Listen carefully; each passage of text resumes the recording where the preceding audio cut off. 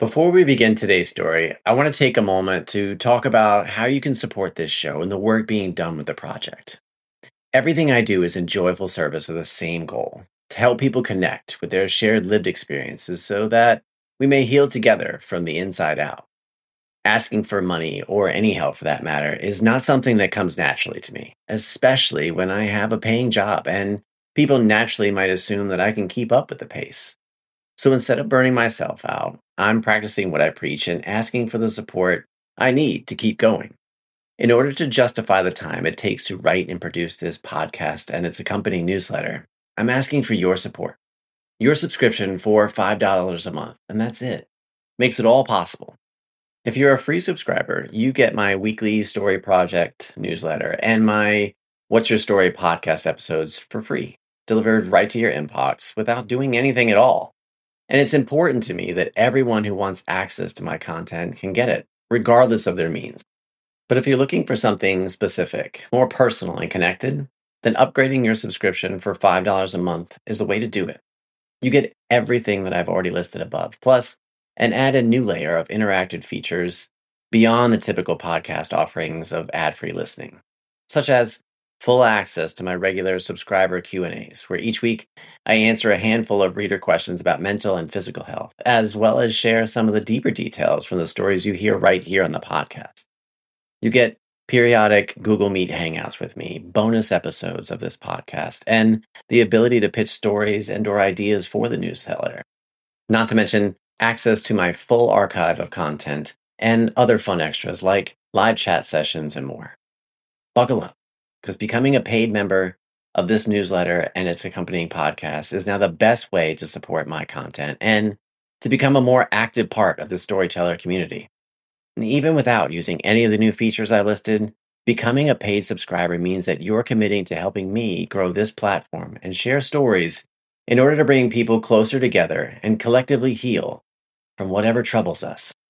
Initially, people have mixed feelings about any health diagnosis, but especially one associated with their mental health, as they're aware of the stigma surrounding mental illness and the negative stories associated with it. However, there's also an opportunity to find validation in having a specific label for your experiences. Liana's struggles with depression, anxiety, and an eating disorder began around the age of 13, triggered by their first breakup. They went to therapy intermittently throughout their adolescent years, but only received a formal diagnosis of bipolar personality disorder in early 2021 from a psychiatrist who recognized the criteria.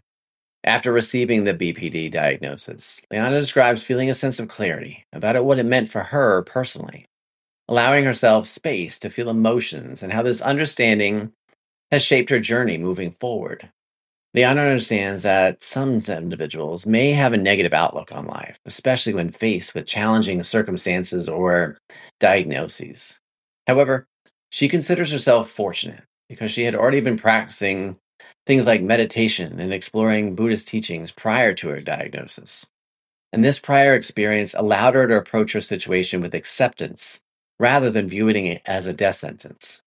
Our story this week explores the complexity of living with bipolar personality disorder and challenges societal misconceptions surrounding mental health conditions.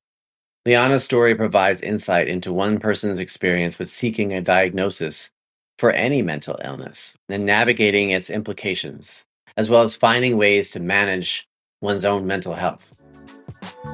From Fragile Moments and Not Today Media, I'm JD, and this is story number 39 of the What's Your Story podcast, From Darkness to Light.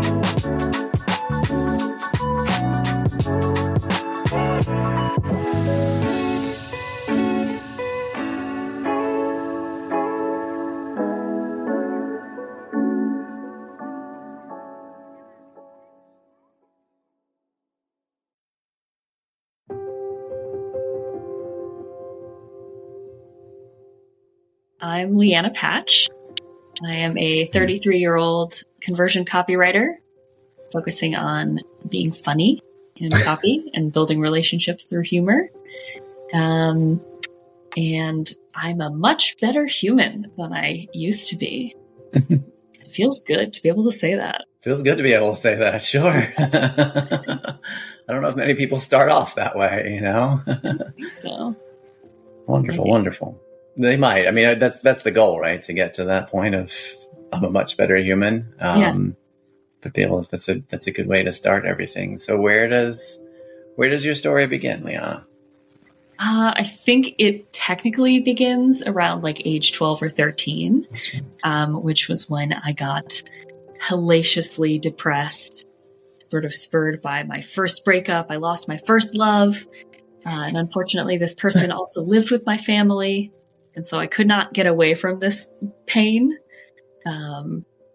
And just dealt with depression, anxiety, a little like eating disorder light throughout my adolescent years. Went to therapy on and off the whole time. And then finally, in the early months of 2021, saw a great psychiatrist who was like, you fit the criteria for borderline personality disorder. And I had asked for this diagnosis because I read a book by Marsha Linehan, who's the creator of dialectical behavioral therapy. Yeah. I read her autobiography and I was like, oh, wow, this is me. This is everything that happened to me. Yeah.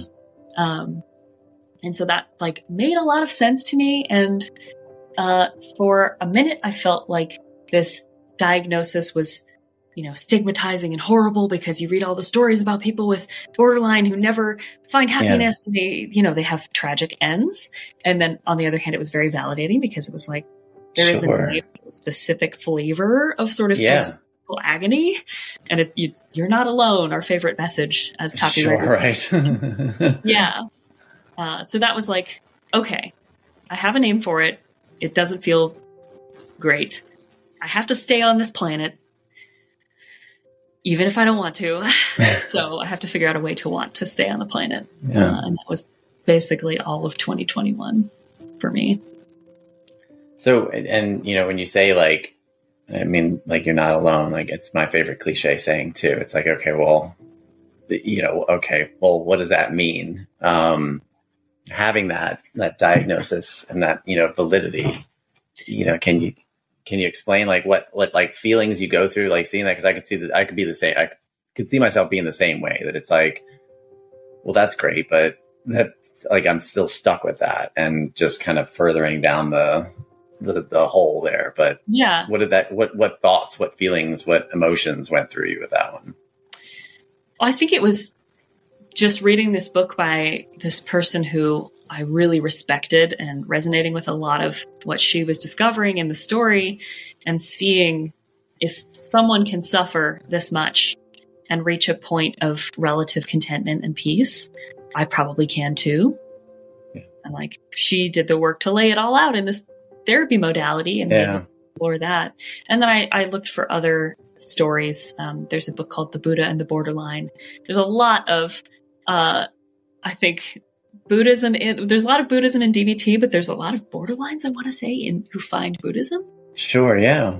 Because there's space for the dialectic. There's space for like the worst parts of you and the parts of you that want to be better. Yeah. Did you walk backwards then? Like, so here you are, bringing the story to like, age 12 and the anxiety and depression that goes from there. Did you kind of walk backwards after that and go, okay, well, let's take that moment and that explains this moment, or it doesn't, or did you not even go backwards at all once you found out? I went through the whole sort of like, it makes so much sense knowing that, it's not just a tendency to depression or anxiety. It's this very particular flavor of like lack of emotional skin. Like you just feel like one big raw exposed nerve all the time. Yeah. And that is partially what makes me really good at my job, because I'm very empathetic and I can like write to what people are feeling easily. Yeah. And it's also a heavy burden because things really get to me. Like can't watch horror movies, can't, certain times of the month, can't even watch sad commercials. Just being a highly sensitive person and realizing that like, that was the reason that I've suffered so much, not because I'm inherently bad, but because I didn't have the tools to understand and manage my experience. And that's, that's even tougher. I mean, forget about, the fact that you have this breakup and this thing that happens to you at that age. It's just that age alone, right? Where you're trying to figure out everything changing, right? At all at the same time. And here it is, like, it's like an additive of like, I can't explain it anyway because I'm going through, like, adolescence, and nobody's giving me the tools to describe it. But then on top of this, for you, here's this explanation, which you only find out later, as far as that goes. What do you think would have been a benefactor for you had you known about this, like at that age, that we don't really see at this point? Like now it's like, yeah, that's just a terrible time of your life is, adolescence, and that's it. But there's a lot more that could possibly go along with it, right? Yeah. I mean, I think there's so many therapists who are sort of loath to diagnose BPD because it is really stigmatized. And for a lot of people, that stigma hurts, right? Yeah. It harms more than it helps. And even my therapist was like, you fit the criteria. I won't officially, like, I'm not going to say that you are this or are not, but you fit the criteria. And I was like, okay, I appreciate that sort of light touch. But I think it would have been nice to have that light touch when I started sort of emotionally crashing, in early adolescence. And then to be shown some actual therapeutic tools. Yeah. Like something as simple as meditation or deep breathing. It was really just only talk therapy. And that can only help so much, because if you are on your own, trying to manage your experience however you can, which for me was self-harm, like, I wish that baby Leanna could have gotten some more tools. Was that quick because it sounds like you started talking about, like, going to therapy, like, very early on. Like, did that happen because everybody was like, well, I don't know what to do, and let's have somebody else figure it out? Or was that, truly your support system? Or better yet, what did your support system look like? My support system was my parents, who just could not really figure out why I was so sad. Yeah. And I didn't know either. And so, they were good parents, and they tried to get me resources to help me. But I think it's so hard to pick a therapist for yourself that it's got to be even more impossible to pick for your kid. Yeah. So they found one who I got along with and figured, like, good enough. And I'm sure she did a good job too, but there were limits to her knowledge. Yeah. So where you are with it, even, today, or, start from, when you had that diagnosis, what did life look like after that versus, like, before?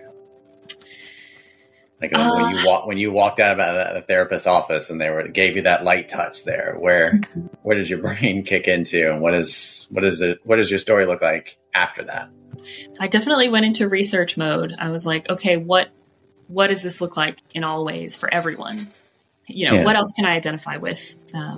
Reddit is a treasure trove, but also a dangerous place to spend time in the BPD subreddits. Yeah.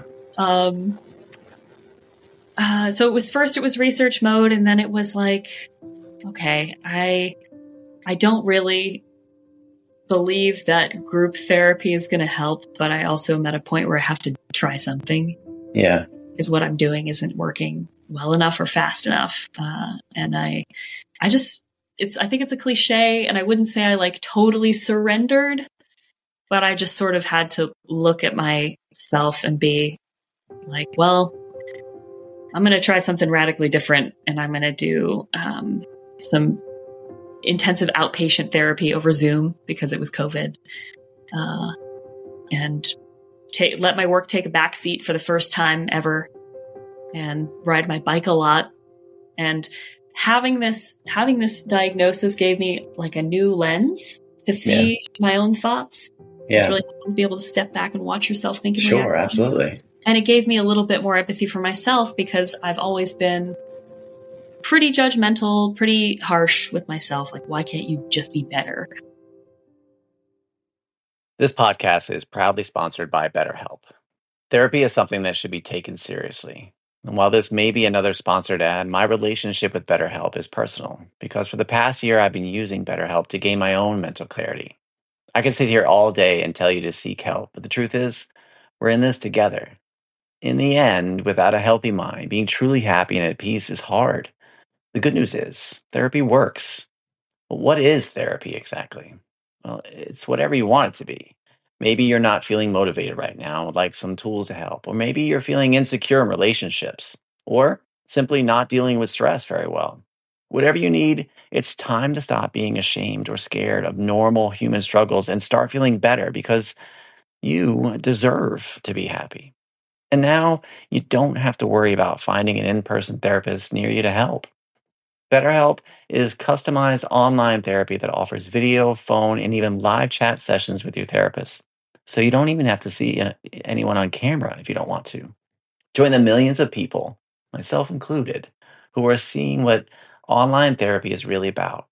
It's always a good time to invest in yourself because you're your greatest asset. As a special offer to listeners, you can get 10% off your first month of professional therapy at betterhelp.com/fragile moments. That's betterhelp.com/fragile moments. And remember, just because you need help doesn't mean you're not worth helping.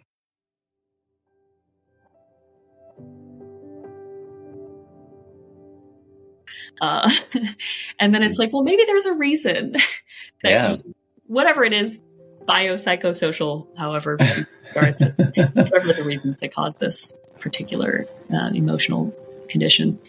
It was just that added sort of layer of removal. Yeah. Be a little bit more patience and kindness and to do, I think I did 3 weeks of therapy, which was 4 hours a day, 4 days a week. And then it was supposed to be a 6-week thing. And then I got impatient with the quality of some of the sessions, and with the therapist who was assigned me.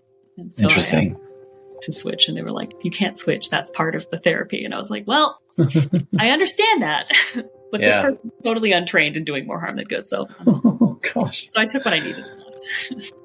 So it sounds like though, I mean, and correct me if I'm wrong, it sounds like you were almost like pretty accepting. Like it was kind of like you were waiting for that, like somebody to give you a name to what you were struggling with, or am I? It was a relief. Yeah. Yeah. I'm not just bad in some mysterious way. And of course, like, if you live in the world long enough and you observe the world long enough, you know, you're never the first person to experience anything. So sure, right? First person to, to experience emotional pain. But it was nice to know, like, oh, this is actually a thing. This is a real thing. Yeah. I mean, like you can hear it, like, and I don't, like you said, I mean, I don't know if everybody else is like that too. I mean, certainly could see people walking out and feeling complete opposite. And it's just like, well, I guess life is over at this point, because you could go down the dark road of, like you said, people with this diagnosis is like, they're never happy, or they're never, have a chance to feel things properly, and things of that nature. Go ahead. I was going to say, I think I was lucky in that I had already sort of been doing some of the relevant work and practice through meditation on and off for years, and reading, Buddhist Dharma books and things like that. So I think I was in a better place to accept that and not feel like it was a death sentence. And you'll see a lot of people like who just got diagnosed in their 30s post on the BPD subreddit, like, I feel like this is the end of my life. And then a bunch of other people who are like, actually, it's the beginning. Congratulations. Why do you think that is? Or do you think that's unique to, BPD or not? I don't think it's unique to BPD. I think any mental health condition that really affects your day-to-day function and your overall emotional stability probably has that reaction. Yeah.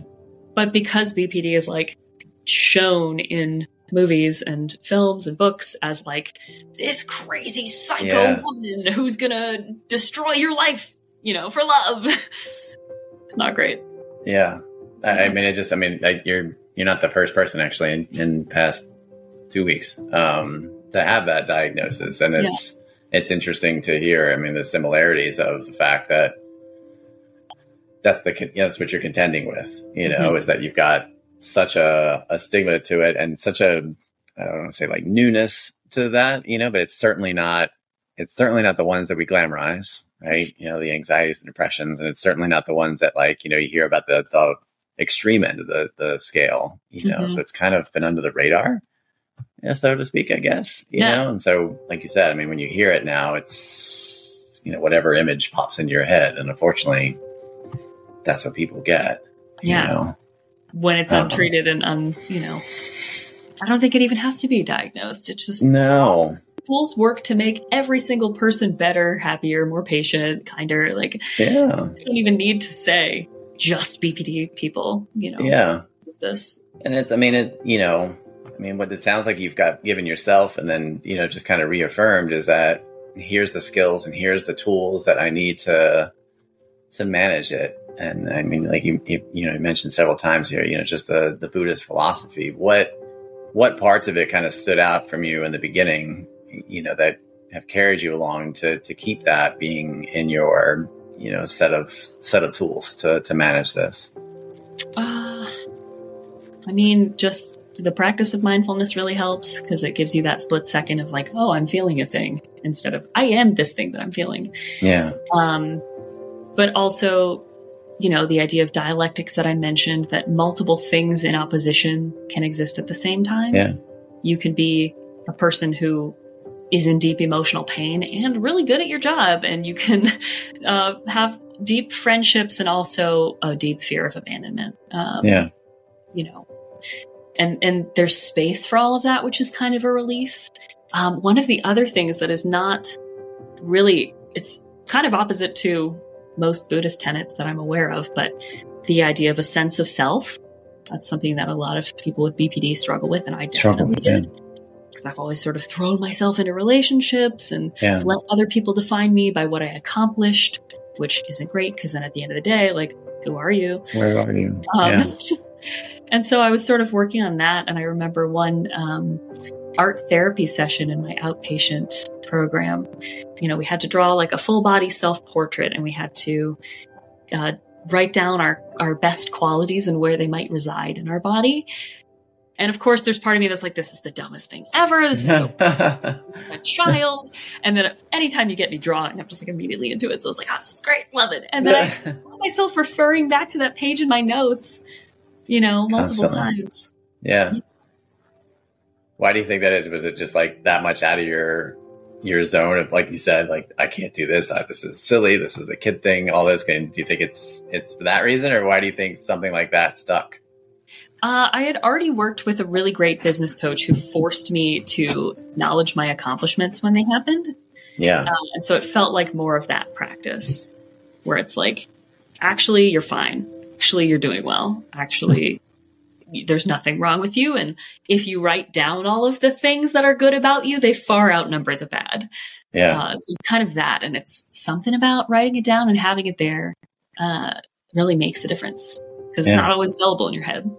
No, right? Or, you can't see it very clearly, being able to access that is a totally different thing. And when we talk about, things like meditation and mindfulness all the time, just as a good practice, but I think it's when you hear it actually apply to, a specific situation versus just, oh, this will make you, less stressed for all of life. Like, then it kind of makes sense. It kind of sinks in that, oh, this is what that means. Yeah. As far as giving you your space, like you mentioned, or, finding that moment to actually just like feel. And this is what that feeling is, good or bad, What would you say then, given all this information and I mean, certainly unique in my opinion, as far as kind of walking out and being gung ho. I feel like people, you do that with like a, diagnosis of cancer or something like that. There's always one member of your family that it's like, okay, dad has this, like, I'm going to research everything and read every book, but we don't always hear that. I feel like when it comes to, mental health, it's just like immediately, well, great. Like, I'm just going to be depressed then for the rest of my life. Like, is that what you just told me just now? Or I've got this thing that's going to make everybody cringe, what's been kind of that guiding light then, as far as keeping you moving forward and not necessarily being completely, sucked backwards, because it's certainly going to happen, altogether. But what's been the biggest piece of advice that's kind of keep you going? I think a big thing for me was realizing how much of my own agony I was prolonging by living in the past Yeah. and regret and mistakes. And I've always been like a science person. My mom's a neuroscientist. And so learning that like neural pathways are reinforced by the same thoughts over and over, and that if I was going to get better, I had to make some new pathways. Yeah. That was a big thing for me, because every time I would, I felt myself sort of slip back into regret, or, I would stay up all night thinking about mistakes that I made. Yeah. And not just little mistakes, giant life-ruining, life-altering mistakes that affected me and people. I had a bunch of Post-it notes around my house at this period of time. And one of them said, you're changing your brain. It takes time. You're building new neural pathways. I had that among like Buddhist mantras and reassurances from therapists. And I joined a Sangha that met every week. So it was like, okay, this, for some reason, having a science basis helps me believe more that I'm doing something, that I'm changing. Yeah. I like it. Yeah. Well, thank you. Thank you so much for sharing that. Thanks for inviting me.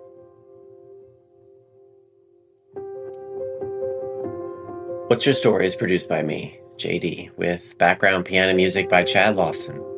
These beautiful, inspiring, wonderful stories, they're all yours, listener. So if you've got a story you want to share, you can do so by heading to fragilemoments.org/tellyourstory. If there's something that rang a bell with you today, or something that truly touched your heart in today's episode, let me know by sending me an email at jd.jedi@fragilemoments.org. Or you can just tag the show at @StorySharingPod on Twitter as well as Instagram. Thanks once again for choosing to listen, and I look forward to hearing your story one day, because we all have within us a story to tell, a song yet unsung.